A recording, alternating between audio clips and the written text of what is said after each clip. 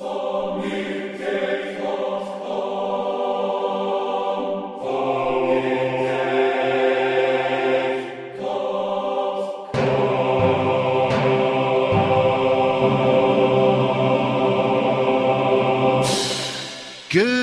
afternoon, everybody, and welcome to Sonic Talk number 245. Those of you who like to join us live, I can see, are doing so in droves. The live chat room, sonicstate.com/live. You can see that. Oh, well, you could have seen it, but now there it is. Sonicstate.com/live. Right there. We've got a live video stream and a chat room that seems to be keeping everybody entertained. We thoroughly recommend that you join it. And of course, now I'm recording this stream and I put it up on YouTube for the first time last week, and it seems to go down really well. My only problem is obviously I have to play excerpts from other people's videos and music, which might result in us being, banned from YouTube. So that's why it makes me nervous. But I can't start a new YouTube account and get that whole hour of video up there without having at first uploaded 100 videos and passing some kind of test and tasks. So anyway, I will stop warbling, and now I can join our guests who have very kindly given up their free time they do this for the love of the chat. So I want to say hello. First of all, we'll go to Dave Spears, G4 Software, who's there on the line. How you doing, Dave? I'm all right, thank you. Good. Yeah. You're looking less pained, because I know you've had trouble with your back and stuff. You look kind of a bit more on form, and the light that is usually sticking in the top of the screen has just been cropped, so you look. No, it's better the other way. That's it. There you go. It gives me that kind of halo look. It does. It does give you a saintly look. So how are you anyway? All right. Yep. Super busy, super duper busy. Might be something happening tomorrow. But that's about as much as I'm giving away. Okay, all right. Well, but yeah, super busy, and yes, things are great. Well, we've had trouble with the broadband here. It all got a bit bonkers. The broadband router went down. There's been problems with the line for ages. I haven't been able to upload any videos for an awfully long time, and because the connection keeps breaking. But this week, the router died, and BT sent us another one, but it arrived at 8:15 this morning. I said, "Oh, sorry, you should have been in to get it." I said, "But we're a business account. Why would I be in at work at 8:15 in the morning? I mean, come on." And I went, "Sorry, well, we've sent it out. We can't do anything now." So I said, "Well, I'll have to go and buy a new router." So I went out, bought a new router, came back, set it all up. It was like, "Oh yeah, this is working. Great. The ADSL line's not screwed. We can have a show. Hooray." Phone call from reception. "Your router's just arrived." After I've unboxed the one I've just bought, which means I can't take it back, presumably. Although we'll have a go. Anyway, I'm stop moaning. And I now go and say at least it meant that we could get Rich Hilton on the line. How you doing, Rich? Rich Hilton from sunny Connecticut, or perhaps not sunny, but Hiltonius.com. Sound engineer, player, works for Mr. Nile Rodgers in his private facility, doing private and fabulous things there. How are you, Rich? Very well, thank you. Very well. I'm very glad to hear that. Anything specifically, Mark? Well, first of all, we haven't seen you since last week, since the time when we were all together, have we? So I want to say thanks for coming over. I hope you got home okay. I'm guessing you did, because you're at home right now, right? Absolutely. Slept most of the way, in fact, and had what a great time I had with you guys there. We did have fun, didn't we? It was a really nice. The thing was, I think the only problem I don't think we got the fullest we could out of the restaurant, because I think we weren't as hungry as we should have been, and didn't get the full, because none of us had a main course. And then by the time I'd had my start, I was thinking, I quite fancy a leg of lamb now, but. Anyway, it was very, very nice, and we stayed for a bit longer, and everybody enjoyed themselves. So thank you very much for coming, Rich. It was most enjoyable. And we've also have PJ Tracy on the line, who unfortunately couldn't make it. We couldn't quite stretch to flying him over just for this. So I want to say hello and welcome to PJ Tracy, pjtracymusic.com. PJ Tracy Sound it is now, isn't it, PJ? Is that right? That is right, yep. So good morning. How have you been? You alluded to you had some big news, and I was just wondering what that might be. If you could share it with us, or maybe you can't. Yes, I have recently purchased a share in a recording studio. Wow. Different to the facility that I'm in currently. Right now I'm in a kind of a build out in a warehouse, which is 3 rooms that I share with a visual artist. And I used to work in a facility in South Minneapolis that was built into an old house. and has been there for some years and was renovated a few times. And one of the engineers left, and my writing partner, who happened to own a share in that studio, offered the other half of it to me. And so I've purchased, and we're renovating currently, and I'll probably move in there and start working out of that facility late this winter. Wow, congratulations. And is it I mean, what made you want to go there? I mean, what's it got on offer that you haven't already got? Currently, I don't have the ability to do any real serious live tracking. So you got access to a live room, right? We have a live room, a couple of booths, and 2 mixing rooms. So it should be a big step up from where I am currently. Wow, that sounds great. Does that mean you're going to get a special swivelly chair that goes up and down with a sort of gas fill that you've always wanted? I've just been looking at those online, actually. That befits your new studio in the state, and perhaps start smoking cigars. Probably not. Oh, maybe just a fake one. Yeah, there you go. Just hold a cigar. Get my velour suit. Excellent. Well, congratulations, PJ. Thank you very much for sharing with us that. That sounds very exciting. And now we also want to say hello to Gaz Williams, who is also there in the chat room, joining us from Bristol. Gaz Williams, our Welsh singer-songwriter, producer, songsurgeon.co.uk. How are you doing, Gaz? Hello. Hello. Yeah. There you are. You're over there. I'll put you there. There you go. How are you, Gaz? Okay. I'm really well, thank you. Loads of exciting things in my world right now, so I'm having a really good time. I'm working on some great projects and lots of exciting stuff coming up soon as well. Some I can't mention, but I'll mention soon. But yeah, brilliant. Excellent. I'm very glad to hear that. In fact, the phone's always ringing. Yeah, that's fine. And also want to say cancelled. They've all cancelled out. Don't. I just want to also say that Gaz has been over again to do another of the iPad shows, which went live last Monday, and seems to have been going down just as well as the last one. So we've got more planned. In fact, Gaz is coming over to do another shoot. We're going to try and do 2 episodes in one sitting this time. So I'm looking forward to that. I've got to say, Nick, Chaosilator. We'll talk about it tomorrow. We'll look forward but to that. iChaosilator has had an update, everyone. Anyone who's an iPad user out there, grab it. It's brilliant. You can do some really good stuff with it now. Guys, I wonder, could you just move... have you got a laptop there? Can you move your... That's it, just down a bit so that we're at the same... That's it, that's perfect. It's perfect. Your framing is spot on. Anyway, thank you very much, everybody, for joining us. What have we got? What's the first week? Let me see. The first product... this I thought was a cool idea for nailing the baseline. I'm going to play a video right now. Hi, I'm Nir at SoundRadix, and I'd like to show you our new plugin, Surfer EQ.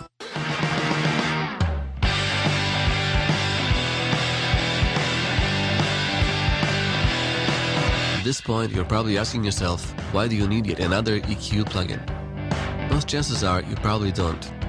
Surfer EQ is not just another EQ.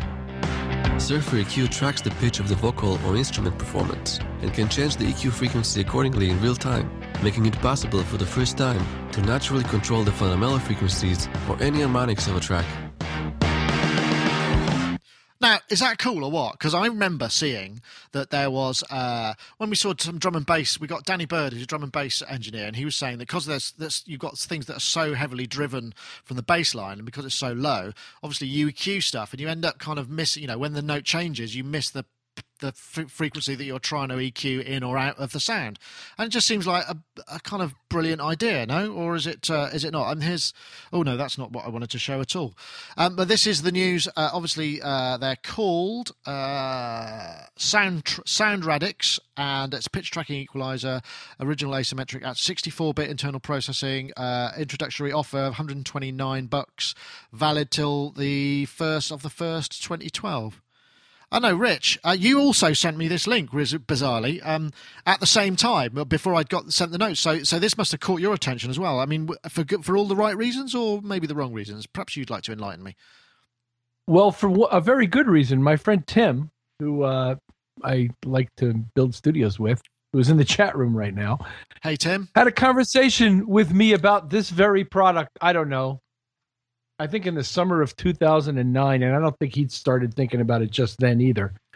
And so he had just told me about this thing and said, hey, check this out. The thing I've been talking about now exists.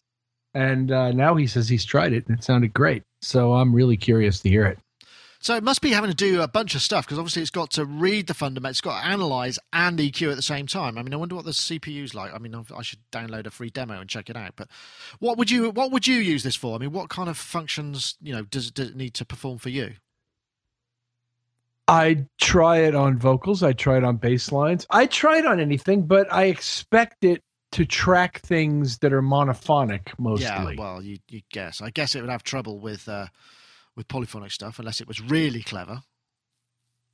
And I have to hear what it does and how that relates to just having a fixed frequency EQ on things. I don't know until I've heard it, really. But it's really intriguing to me. Tim Glasgow in the chat room, the very Tim Glasgow, said, it's killer on bass or vocals. There you go. It's in writing right there in front of your very eyes.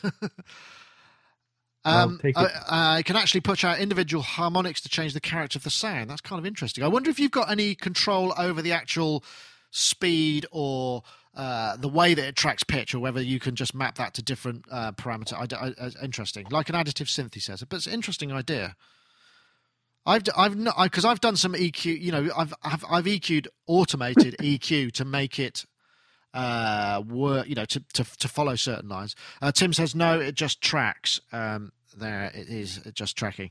I know, Gaz. This is something I'm guessing that could be quite useful as well. I mean, because you have to do things quickly, and you work quite fast. Would this speed things up? I mean, is this something that's been missing from your life all this time?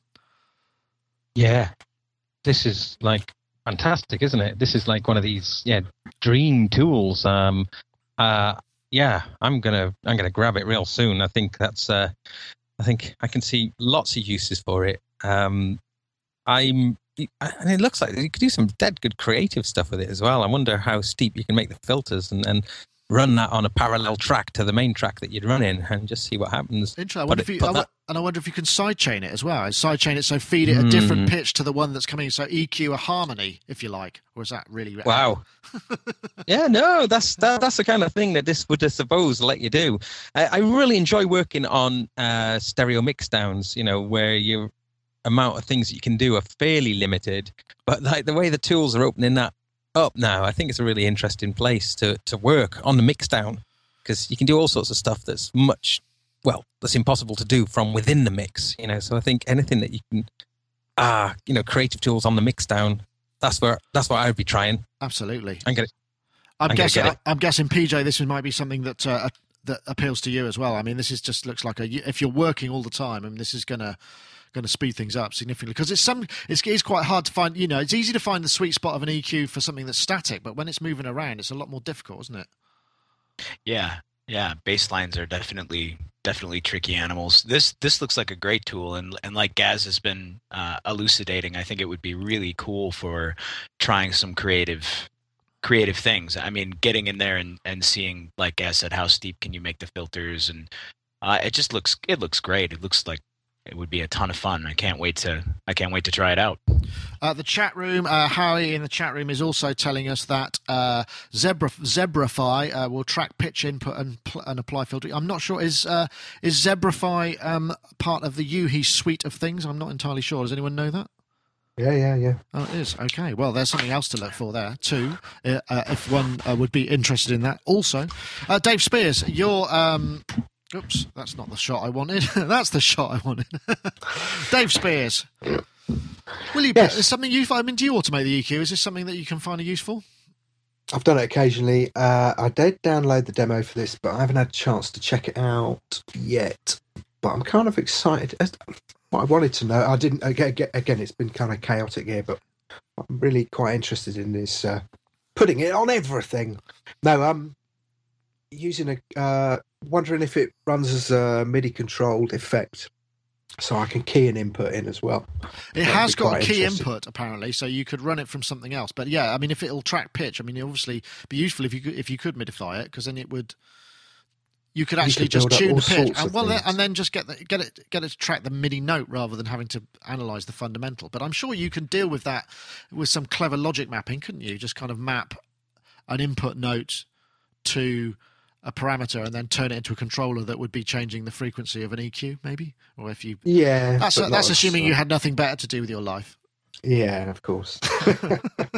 Nick, along these lines, but a slightly different animal, Waves has just released an EQ. I think it's called the HEQ, and I didn't have time to send the link along, but something interesting about that EQ is they've done something that seems like it would have been a no-brainer for EQ in the past, so that you don't have to look up a spectrographic chart, but it has a little keyboard running along underneath the frequency spectrum.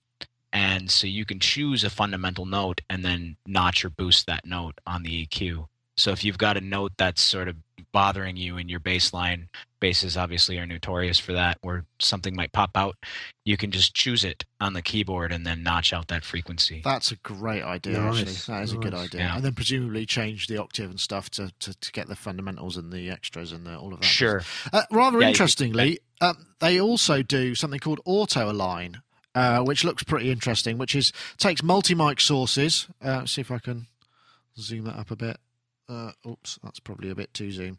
Takes phase polarity detection and allows you to basically align microphones and separate multi-mics, so you can align the signal, so you don't have to worry about phasing, which looks like quite a cool idea as well. I'm not sure how much that is, but that's the other product that they make. But yeah, pretty cool. So they look like quite an interesting company, obviously both their products doing two interesting things. But just want to say that again, that is the soundradix.com, and it's called the Surfer EQ because of the surfing of the yeah, you get it. You know what I'm talking about.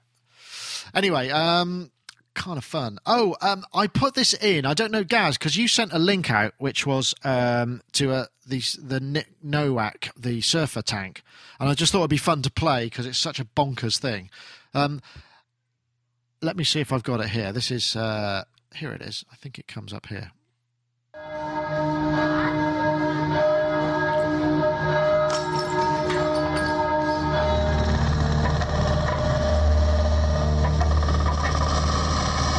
It's what looks like a dumper truck with a load of speakers on the front and some sound making.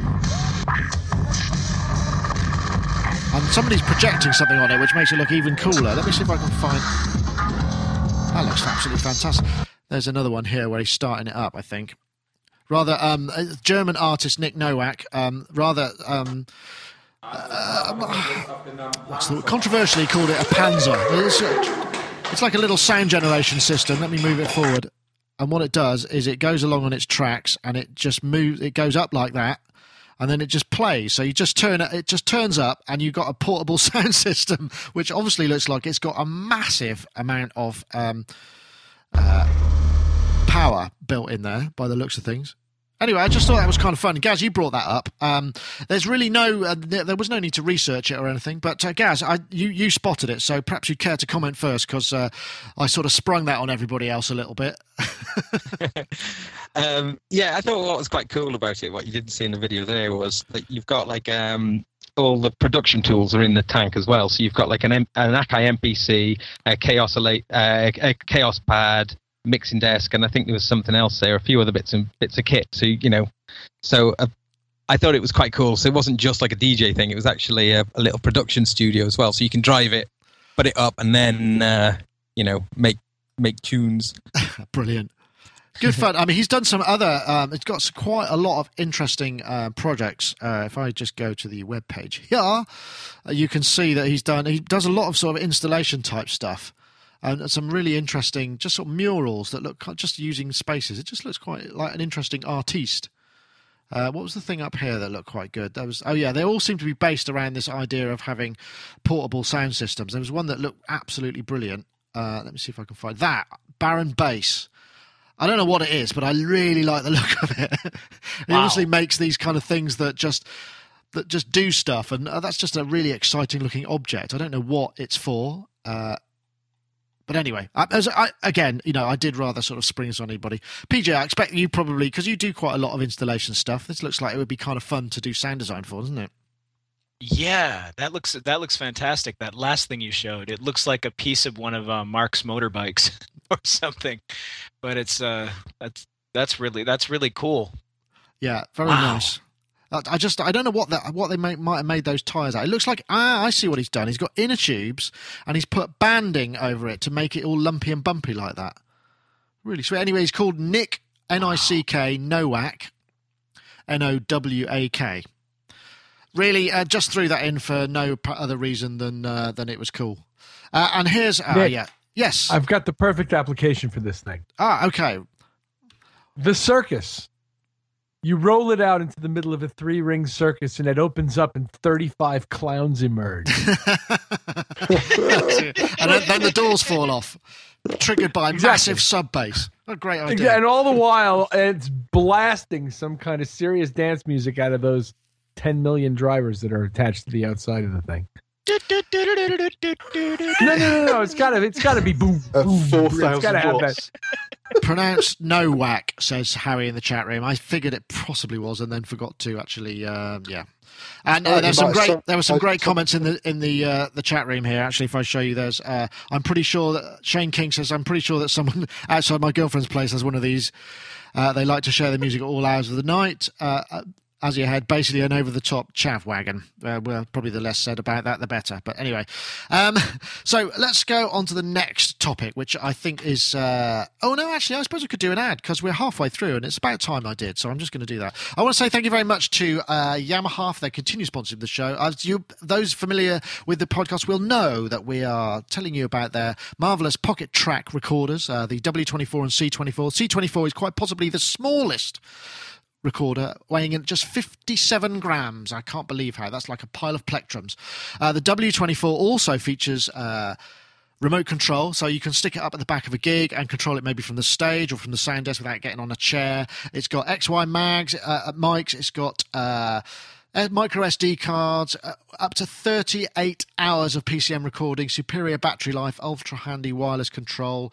Comes with Cubase AI. So what you should do is basically head down to a Yamaha store. If you're in the UK, you can find one of those at YamahaDownload.com, YamahaSynth.com. They'll be able to show you where the sort of larger Yamaha stores is. Go and take some memory down there, record some stuff, take it home, listen to it, see what you think. And also, if you're in the US, just find one of the larger dealers and check them out. The Yamaha C24 and W24 pocket track recorders. We heartily recommend you do check them out. Anyway, so let's take a look at our next topic. I know some of you may have had trouble finding this, because this was basically on Synthtopia. It says, what's your worst disaster? And Synthtopia had a bit of a disaster of itself earlier. I think something happened with their routing, and every page went to a sort of a kind of what am I trying to do here? That's what I'm trying to do. Went to a GoDaddy holding page. So this is just basically sharing the worst synth disasters that could possibly ever happen. I've got a couple, actually. My first one, I'm just trying to think. I might have told this story. It wasn't really synth disaster, but it was my first proper production gig. I got hired by a producer to go and work in the studio in Bath, and he phoned me while I was away for the weekend. He phoned me and said, can I come and meet you at your place on Sunday night? I was coming back from like a party weekend, and I met him outside my house. We walked into the house, and as I went in and I looked up, and the ceiling had been leaking, and all my gear was full of water. I was using a 244 Porter Studio, and that was all full of water. I had to empty it all out, and it was it was a bit of a disaster then. But there are others, I'm sure. I'm expecting that Dave probably has numerous synth-type disasters, and I'm thinking along the lines of that sort of disaster, the kind of broken, horrible, messy, oh no, look what's happened to my synthesizer thing, rather than being scammed.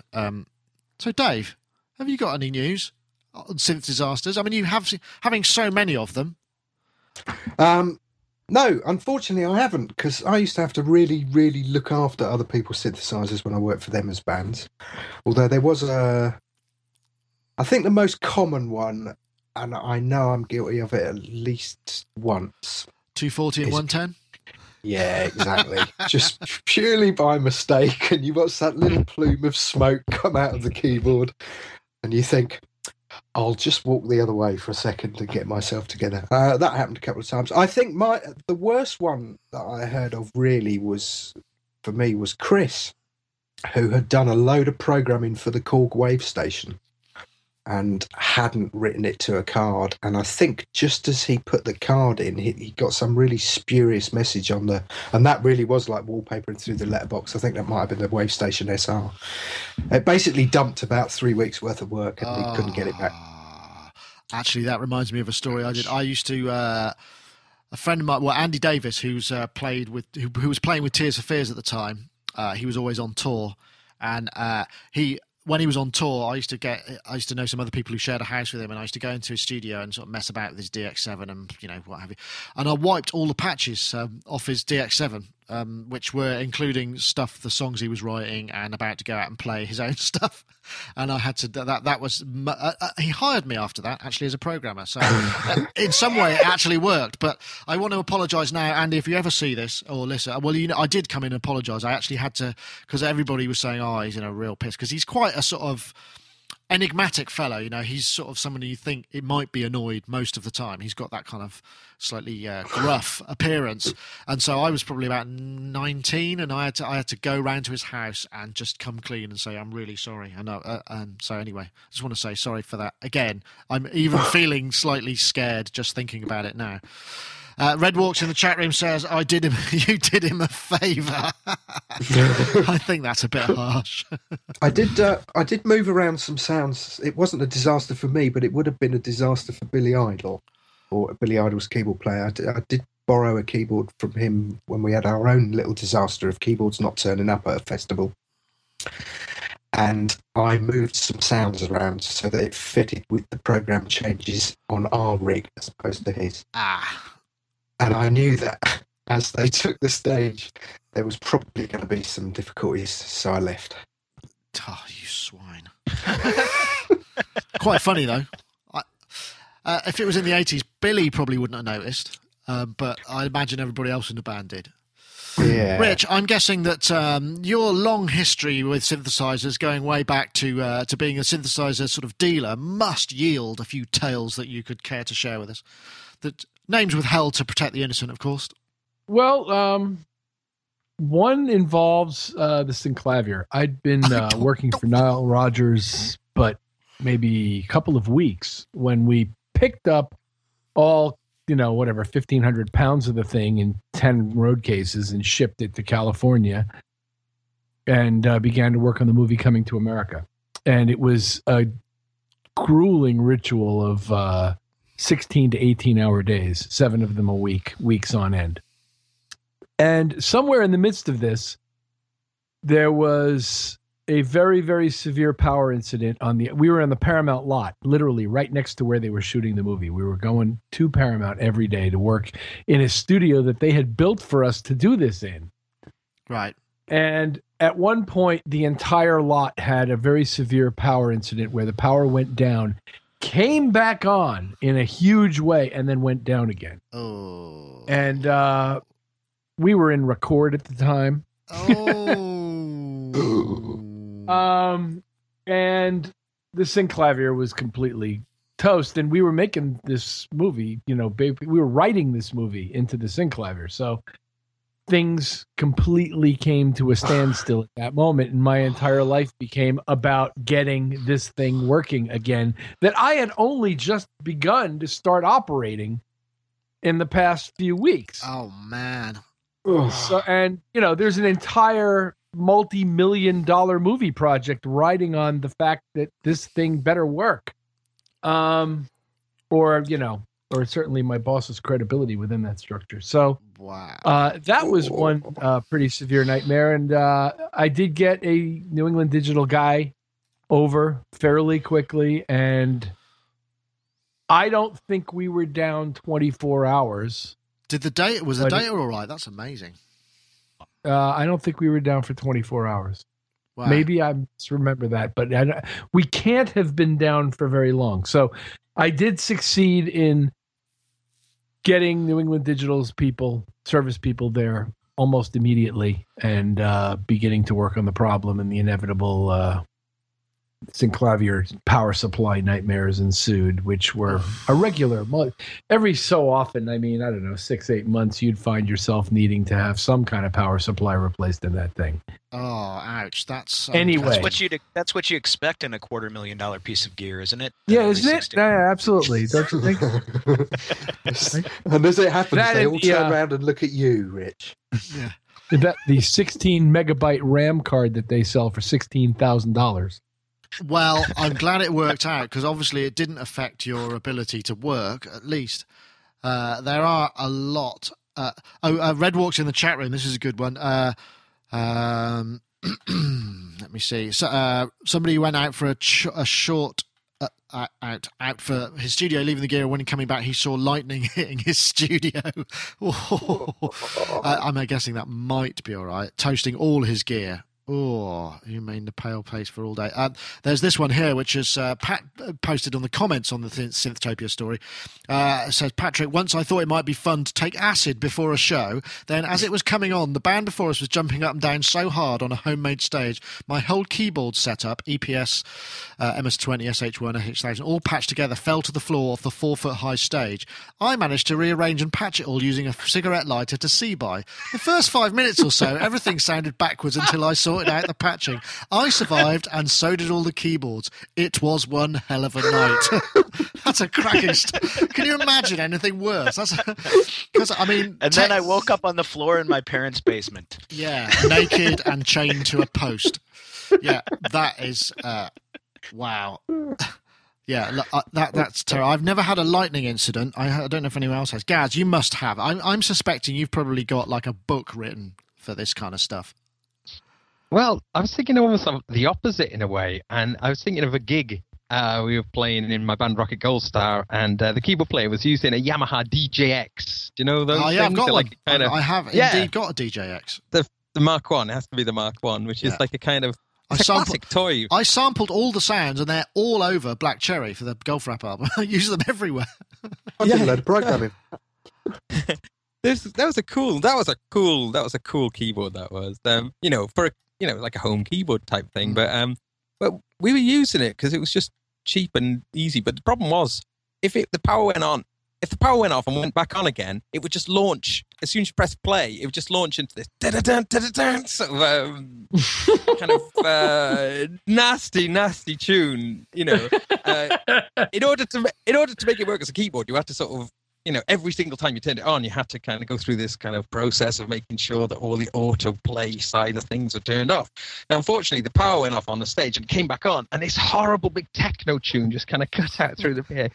Frank was so angry that this happened that he booted it. He booted it, and it went flying. And it went flying off the stage, and the stage was quite high, and it came and it landed sort of like all the controller side down, bang, bouncing all across the place. And of course, the crowd went crazy. And it was absolutely fine. Brilliant. And why wouldn't it be? I remember when I think I've got the DJX, the little square box, the box thing with the little wiki kind of CD on it. And I remember seeing, because I not the keyboard, didn't have the keyboard version. You couldn't get the keyboard version. That's a bit of a classic, actually, the Mark One. I reckon they put good sounds in it for what it was. This was up against sort of like the kind of built-in speakers home keyboard around the sort of £150 mark or something. But it was a cool. It had I digress. It had some really wicked real-time filter effects. It had 2 parameter, so you could filter. There were all sorts of real-time effects you could process. I only wish that you could do it real-time across an input. That would be a great circuit bend for one of those things, because it actually was really, really good.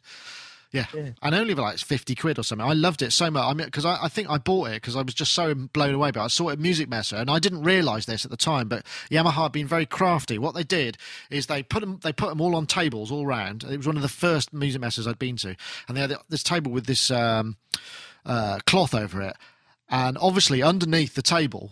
So you had to listen on headphones, but underneath the table were massive subwoofers. So you were listening on headphones thinking, God, this sounds fantastic. And it was just like, but it was the subwoofer under the table. But it did sound really good nonetheless. But anyway, that's beside the point. PJ, I have a suspicion that there may be some one or two tales in your back cupboard there that you're willing to share with us. Yeah, I think so. I think I've mentioned on earlier episodes of the show that I've witnessed some spectacular power supply blowouts. I was in a studio once using using an MC505 to program a drum part, and the power supply on the thing blew out, and the flames shot out of the back of the thing.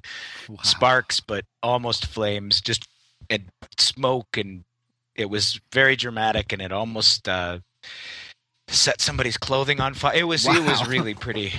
It was really pretty spectacular. This little tiny box that produced such a dramatic, blowout.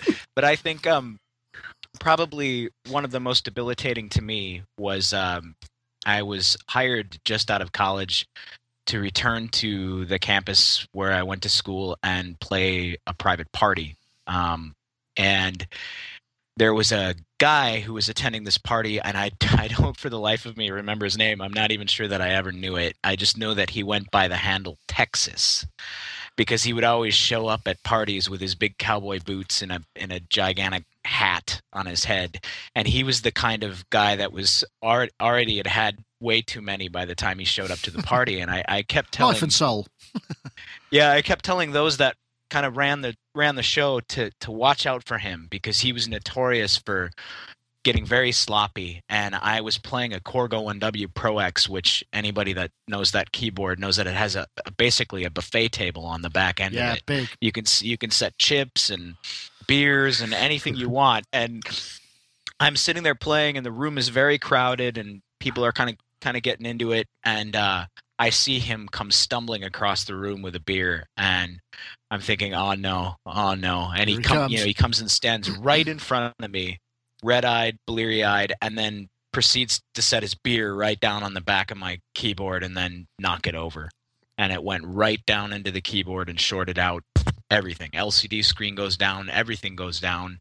My friends and I take that board and lift it up back end, and beer comes pouring out the inputs and the outputs. Yeah, Yikes. So no good. Oh, that's rough, man. We have there's a great beer story, isn't there? Isn't that the one where the after show, the Analog Fraternity at Music Messe, they always get together, and they always seem to, they drink a lot and have a bit of fun, as you do at trade shows. I mean, that's what happens. And there's the classic story of Mr. Ken Macbeth pouring a pint of beer into a Buchla 200E. I mean, not pouring it, obviously having an accident where beer was involved and everybody's wincing. And it's like, yikes. Anyway, you were with me when I asked him. When I asked him, what did you do? And he just said, walked away. Bless him. Did Chris tell you the story about the Emerson one with the organ? I'm not sure. He was on here. Maybe when not. He was touring with Keith Emerson. It's not a synth, but it's an organ story, and it's very funny, very quickly.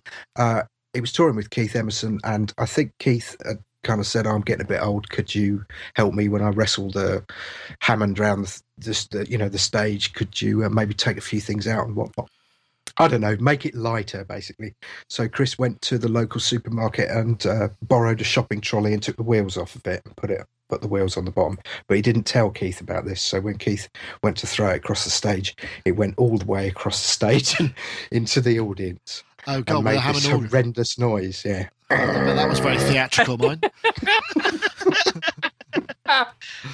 That could be a weapon of mass destruction. Yeah. Can you imagine the look on his face as that thing took off? Anyway, it was a great story on Synthtopia. I'm glad to see he's back on track, because, as I said earlier, it was a little bit. There was some issues with some redirects going on. So. Good for you. So thanks to James for some Synthtopia for that. I'm guessing this. Yes, PJ. I just wanted to mention the other day we were polling old synthesizers out of a garage in which we had them in storage. My writing partner and I. Oh, yeah. And I had my old Juno 106. We found a D50, an S50 sampler, an old Yamaha DX2 Gray Matter, all of these old synths from the 80s, and then my Juno 106, which I hadn't looked at for a long time. And I had used this in a gig in the late 90s or early part of last decade. I was in a punk band that went by a scatological handle, and one of the members of the group at a gig at First Avenue here in Minneapolis decided to cover himself in chocolate pudding for the gig, and was dancing dervishly around the stage while playing his guitar, and covered everything in chocolate pudding, including the control surface on my Juno. And I had spent hours after that gig trying to remove chocolate pudding from everything, from all the levers, from all the sliders and pan pots and things on that. And I pulled it out the other day and noticed that I had missed a bit. Spots. Yeah. Was it still tasty? Yeah. Yeah, I've got a Juno 106 in the corner that's needs. In fact, I pulled up a Novation KS4 because I was thinking of getting rid of it because I don't really use it anymore, and I've got to replace a couple of pots on there, but it hasn't been used for years, so I'm probably going to sell that at some point in the future. I'm raising money to pay for my expensive habits elsewhere, but anyway, that's beside the point. Lots of chat in the chat room. There's all sorts of stories there about data loss. Terrifying, which means, back up, folks. Just remember to back up. Please. please back up. Right, let's have a look here. Actually, I'm looking at this create generative art idea, and I'm wondering, have we sort of covered this before, the limitations? And I was because it's Thanksgiving week last week. There aren't so many stories out there, okay, basically because there's 2 or 3 days of non-posting, so I didn't manage to pick up a whole bunch of stuff. Well, we can still take a look at the generative art idea if you still want to. Entirely up to you. Okay, right. Well, I'll just play a little bit. I get this. I have to do it like this because it's not a downloadable video. It's a PBS video. So let me have a look. Let me see. So if I start, this is basically several artists who work in a generative form, and the way that they talk about it is generative art is a practice where basically you surrender control over some aspect of what's going down to a process, right? So now I just have to come up with a really amazing way to take that information and visualize it or turn it into music. This century is the century of data. That's going to be the defining thing. Last century was the century of electricity. What I'm really doing is essentially portraiture, right? I'm looking at America, and I'm looking at our culture, and I'm looking at the data of our culture and trying to make sense of it. So like the last big string quartet that I did was a piece called Hard Data, where I took the casualty stream of the Iraq War and turned it into a 6-movement string quartet. So that one's a very interesting idea. There's also another one, which is this. This is kind of fascinating. This is Scott. Computer Scott as Draves. your slave. It does what you tell it to. But for me, that's not very exciting because you tell it to do X and then it does X, and there's no surprise. There's no punchline. In its simplest form, the Electric Sheep is a screensaver. There are about 450,000 users. And when you're not using your computer, it connects to the network and thereby to all the other users. All those computers work together as a supercomputer to render these animations. As everybody is watching their screensaver, you can interact with it and respond to it. And it uses thumbs up for life and thumbs down for death. And the images that are more popular mate with each other.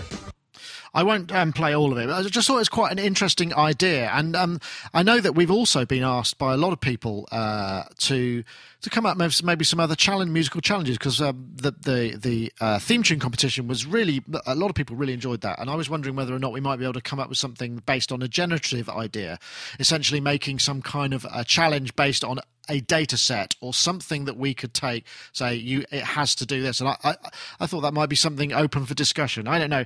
I mean, and I didn't really realise that there was a whole genre of music sort of based around, what did they call it? They got generative art. I mean, I suppose it's the same for music. Dave, you're looking pensive there. Is your video frozen, or are you No. thinking of something really fabulous to say? Ah, yes, there you are. No, I kind of didn't want to like this subject at all. There was something a bit up one's backside about it. But actually, I found it really fascinating. My only experience with generative music has been like things like Cohen Pro, but there was no real harmonic, proper harmonic structure. And there was another thing called mirror music years and years ago, going back to the kind of Atari days. And that was really just really dull. But I love the idea of giving it certain criteria and allowing it to generate. And a lot of these examples on here actually seem to be musical and did have some kind of structure to them, which I liked.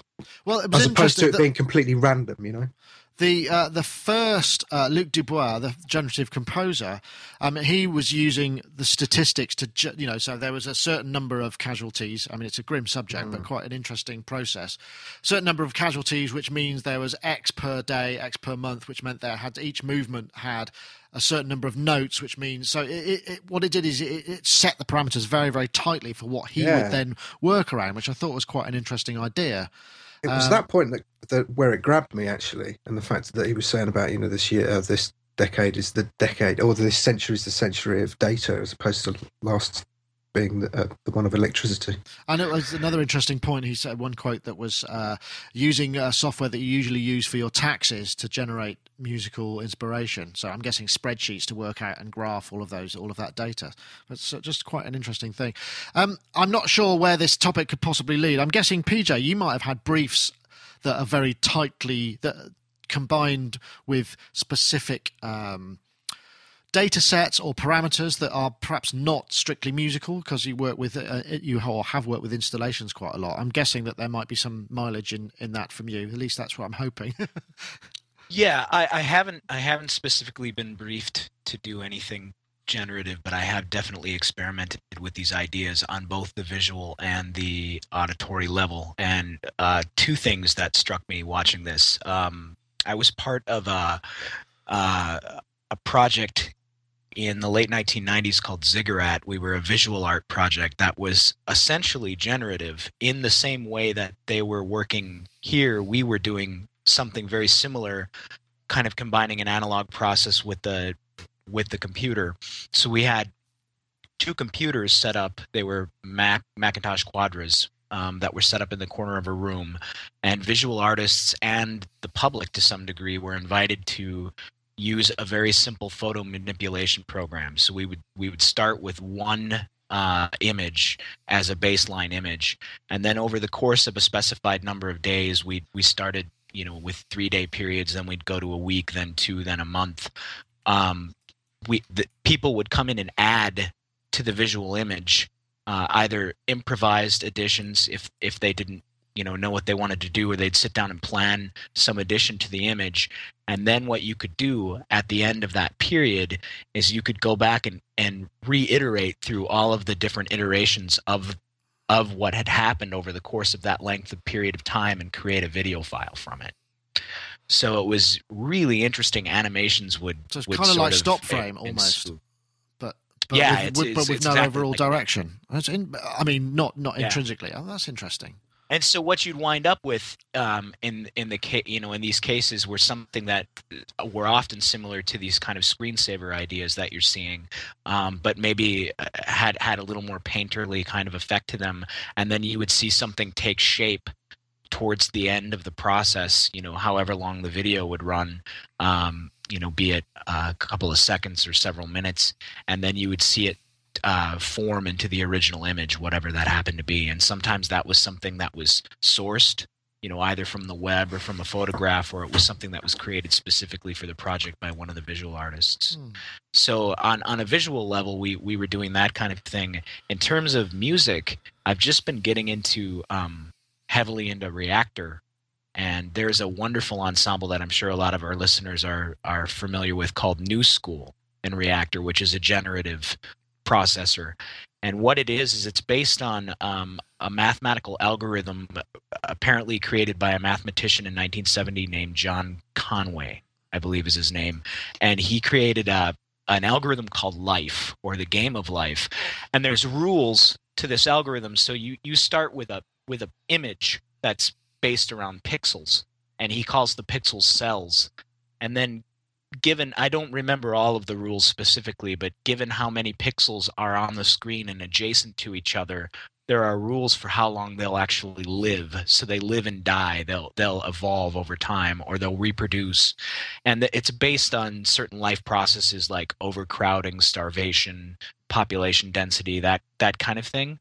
And so there are actual you can start with a seed image, he calls it, and depending on the shape of the seed image, it will the entire process will run a course. So it's like an ecosystem, and then that image, as it evolves, drives a synthesizer, a drum machine, and some effects processors, and then you can find aspects of the life cycle of any given image. Wow. Some are very long, some are short, and you can loop within them and create, very specific musical structures. So at first it can sound very random, but you can kind of go into this chaos and find order and then create little musical structures based on portions of the life cycle of these images. And I find it really, really inspiring, especially because then you can look and see how the image is actually affecting the synth parameters and the drum machine parameters and the effects parameters, and have a lot of control over that. So the output is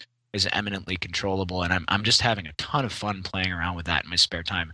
It's a total time sucker, but I can see it. I can imagine it must be absolutely, being very, very inspirational. Well, it's certainly no more time consuming than playing a video game, and at least you might be able to get something out of it. I don't know, Rich. I noticed you have some comments in the chat room there about remember the good old days when we used to come up with melodies and harmonize them. So I'm guessing. Well, There's a guy on one shoulder who's saying that I was like Dave in that I initially didn't want to like this, and yet there was some aspects of it that are compelling to me. And what isn't compelling to me is the bit about, well, remember the days when we used to dream up melodies and harmonize them.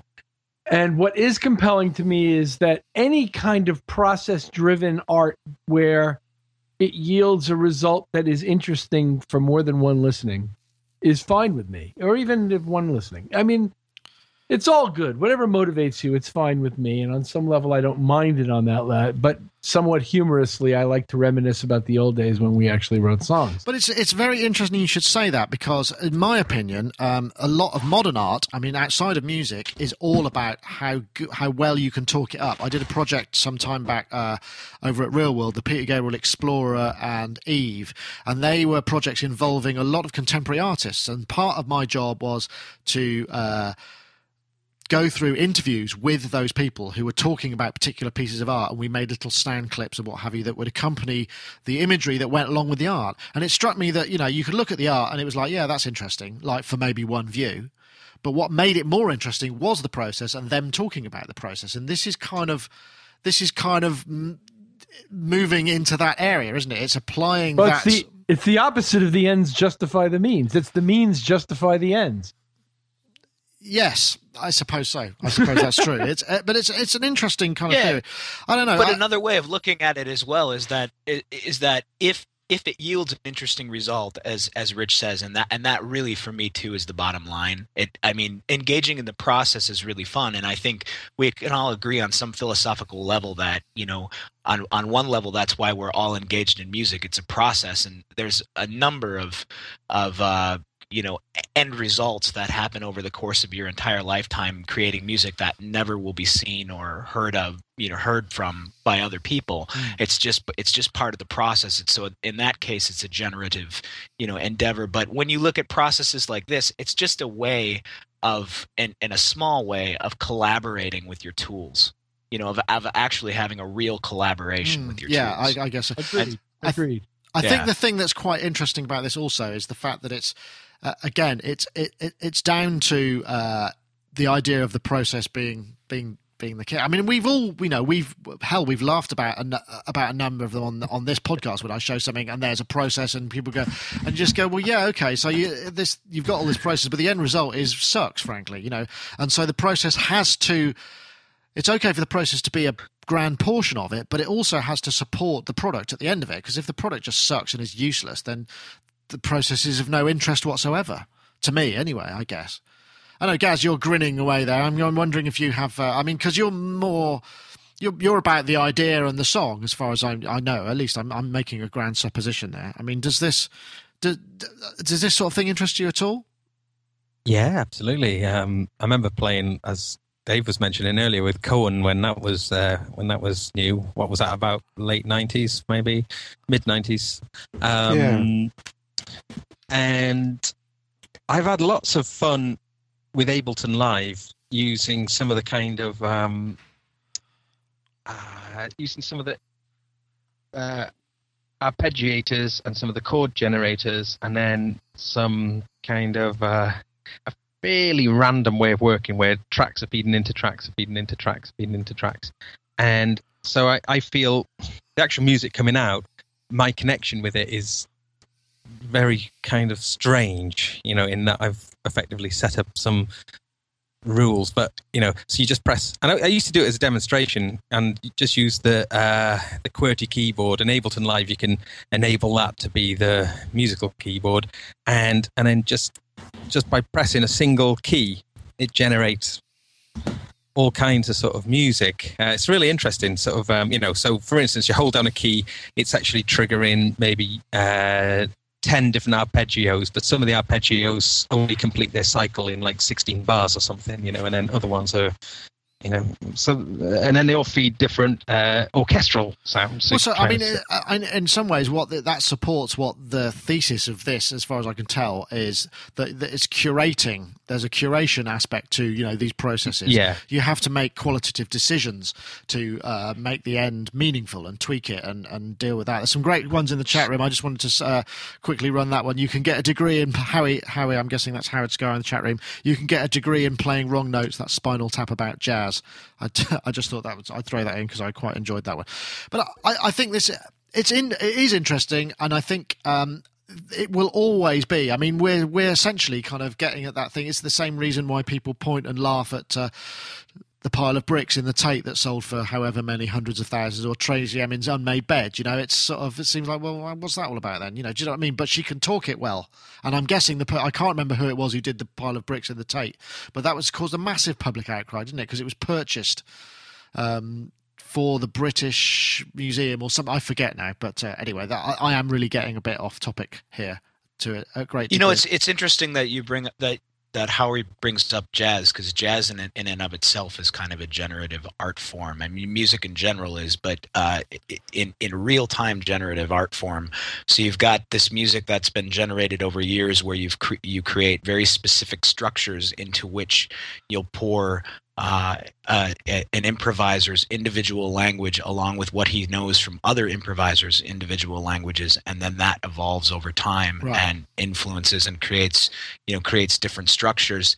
And it evolved eventually into one iteration of jazz, which is exemplified by some of the stuff that Coltrane and others did in the late 60s, which was very free. And so now you get people that want to do that, and they say that's great music, but generally speaking, it was probably only good once. When you were there. Twice. Yeah, once or twice, back in the late 60s, because it's more about the processes and it's more about the musical habits of those specific, individuals. And so, like everybody's saying, it's so much better when you can sort of curate or apply a construct and then pour some chaos into that, so that you generate an interesting result. You need a container for chaos. Well said, PJ. Thank you very much. I'm not sure how much more there is to add to this, but I just thought it was an interesting thing to explore. But it's a great channel, actually. If you go to it's PBS Arts on Vimeo, and there's a whole bunch of interesting stuff there. I will keep an eye on that.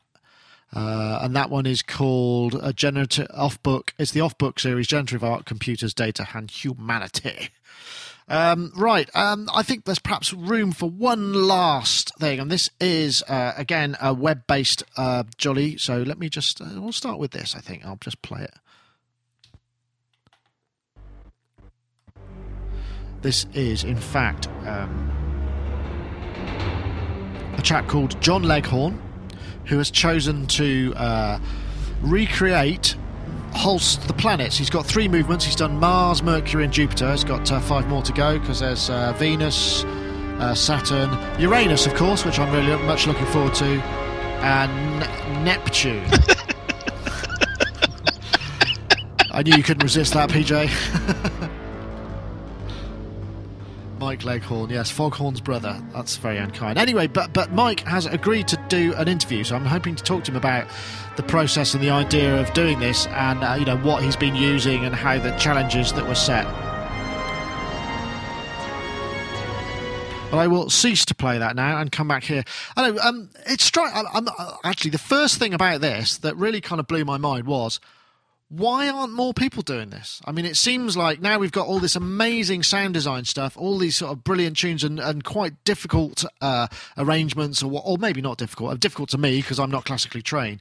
This seems such an... I'm not seeing, I mean, I remember obviously Tomito and Switched On Bach and a few other bits and pieces, but I don't remember very much. I'm not aware of much. I suppose, what was it? William Orbit, Pieces in a Classical Style, which was massive. I mean, absolutely massive. I know... Dave, you're a synthesist. What did you think? Inventive? I mean, it's kind of an interesting challenge, don't you think? I did.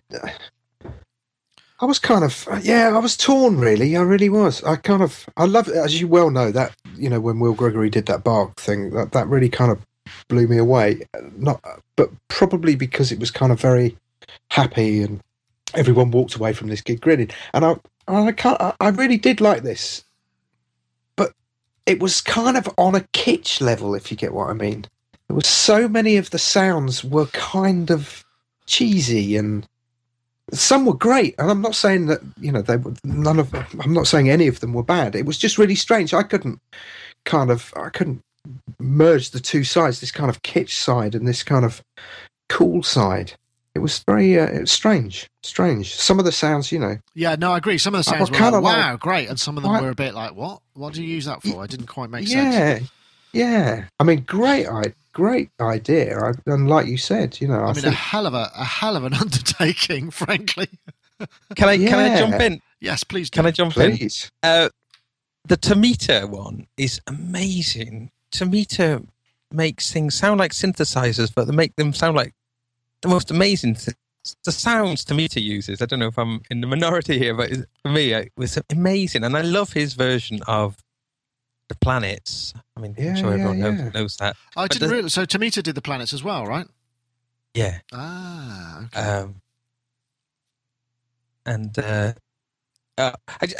It's just that thing. Isn't it great, though, when you hear classical music played by synthesizers that sound like synthesizers? Yes, I agree, rather than just sort of emulating it. I mean, it sounded like there was a bit of emulation in there as well with some of the sounds. But, I mean, and the thing that I quite like about it is as well, there's the waveform is dynamic. There's actually dynamic changes, and I'm really interested to know how he approached this in terms of tempo changes and all of that. I think it'd be quite an interest, because it must be quite a difficult thing to do. I mean, I'm guessing, because I haven't really ever tried to do anything like this. I stick to dance remixes where if the tempo fluctuates, I'm a grumpy man, because I have to work it all out and map it or get it in time, or it used to be. I suppose it's not so much of a difficult thing now. I don't know. PJ, I'm guessing you do kind of orchestration stuff. I mean, what do you think? Is it surprising more people don't, or is it just that there aren't that many people who know how to do this kind of thing?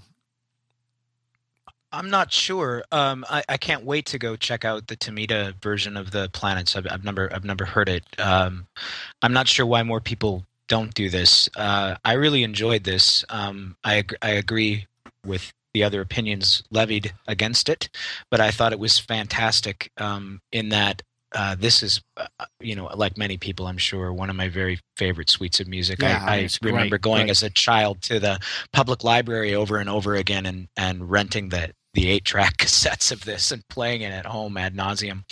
And just really, really great to listen to. And in terms of how I might approach doing something like this in the modern world, inside of a DAW, if you were going to use a DAW as the brain for this, for sequencing, I'd start with a score editor and actually just score out all the parts and then convert those parts to MIDI.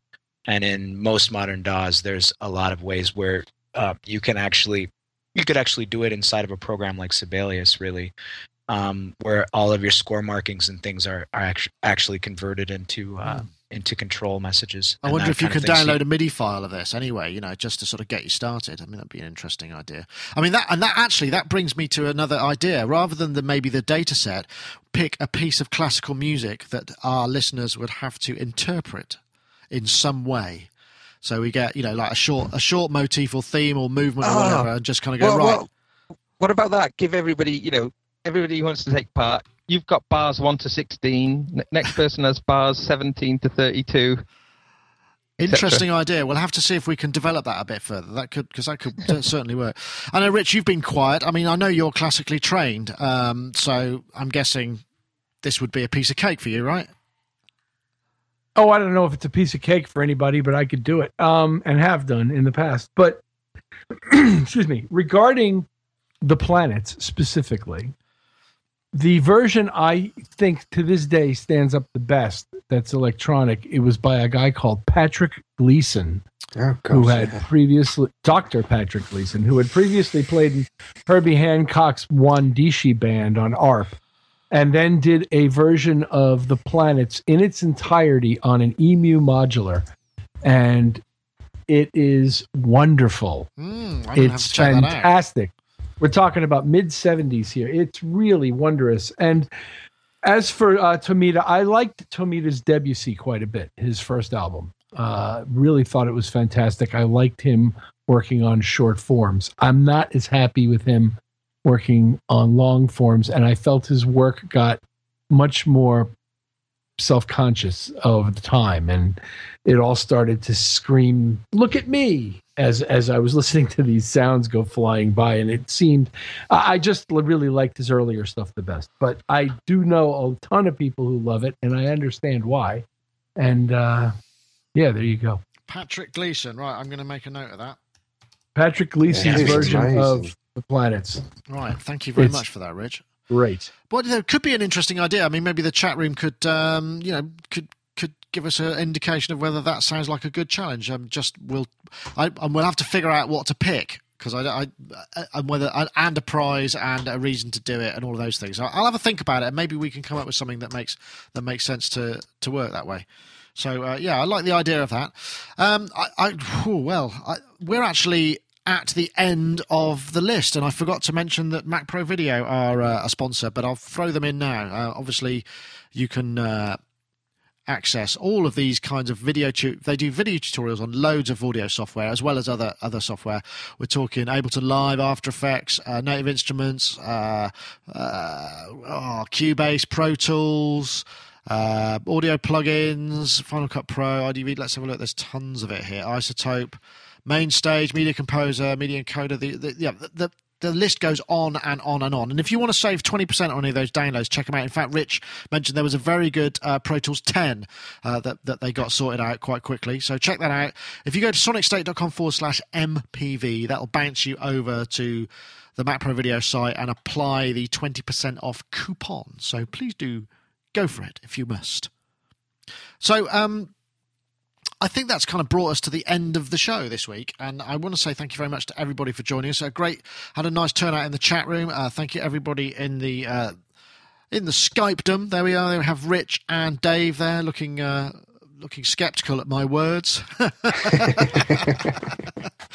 anyway, so I'll say goodbye to Dave Spears there first. Dave Spears, of course, g4software.com. Thank you very much for joining us.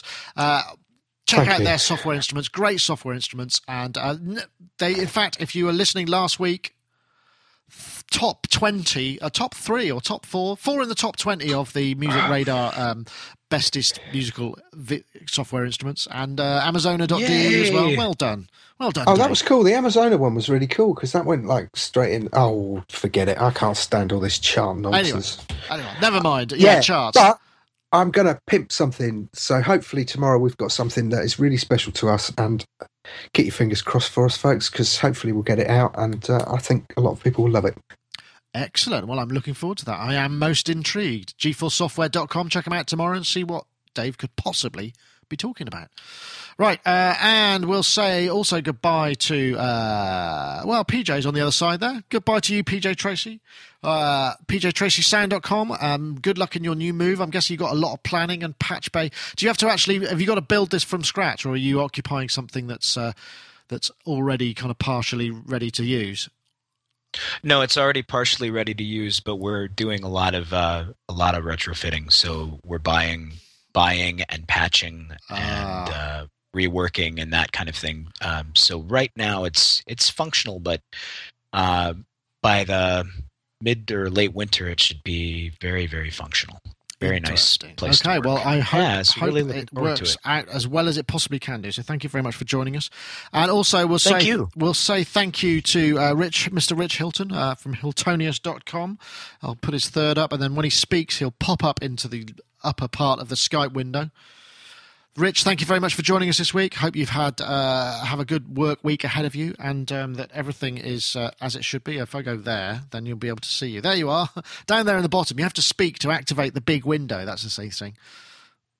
Very good, Nick. I really enjoyed it, as always. Thank you very much. And yes, once again, thanks for visiting us in person. It was great fun. I'm glad the network held up. Looks like our router was what was problem. I don't think we've dropped any packets today, so hopefully that's great news. And also, I want to say thank you very much to Gaz Williams from songsurgeon.co.uk. That's you there. And I've switched to there. Gaz, thank you very much for joining us too. Look forward to seeing you tomorrow, where we will film some more iPad episodes, right? Yep, looking forward to it. Thanks. Okay, so that's it for everybody on the show. I'll play out with a little more. Let's have a piece of Jupiter, because that seems synthy, and this is again by Mike Leghorn. If you go to soundcloud.com/Mike-Leghorn. I'm trying to set up an interview with him. I think he was up for it. I'm not sure that he's as Skyped up as we are, so I'm hoping that we can have a chat and just see how he approaches this, because it'd be fascinating to know. So here I'll be playing us out with a bit of Mike's interpretation of Holst's Jupiter. You'll probably recognise these tunes.